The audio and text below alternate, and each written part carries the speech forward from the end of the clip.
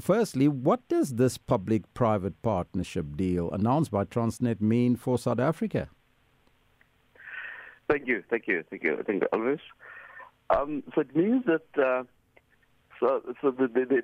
ICTSI will now be involved in refurbishing the ports, because the ports,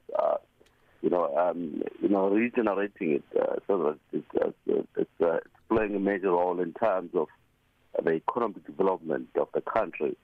And the decision to appoint the ICTSI comes nearly 2 years, after the president, Cyril Ramaphosa's administration announced that it would allow for private sector participation at the port, which has been hampered by inefficiencies, aging infrastructure and congestion. So this has been a major challenge, because the deal then to privatize, the port for Transnet, which has been faced for criticism as a result of poor performance in its ports, which is ranked among the worst in the world in terms of efficiency and reliability. So that's one of the challenges that the port has been facing. So that decision came at that stage, and also you remember that in 2021, the World Bank Index of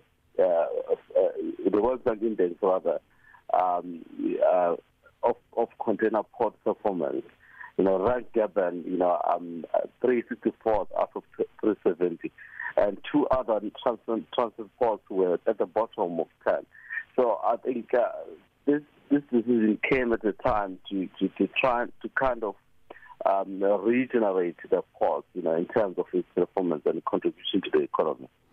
Now, ICTSI is a company from the Philippines with a history in managing ports, and having taken over the port of Manila, they have since expanded their operations to 20 countries worldwide. What did you make of the choice of Transnet? Because one would have expected perhaps a partnership with China, which is due to the political ties that we have with them.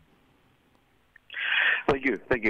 I think one of the reasons is because of the work that ICTSI is doing, in other countries. That, as you've just said, especially in terms of its partnerships, in other countries, and in terms of the excellent work that it's doing in the other countries, especially in terms of regenerating the ports, and making sure that they contribute to the economies of the countries.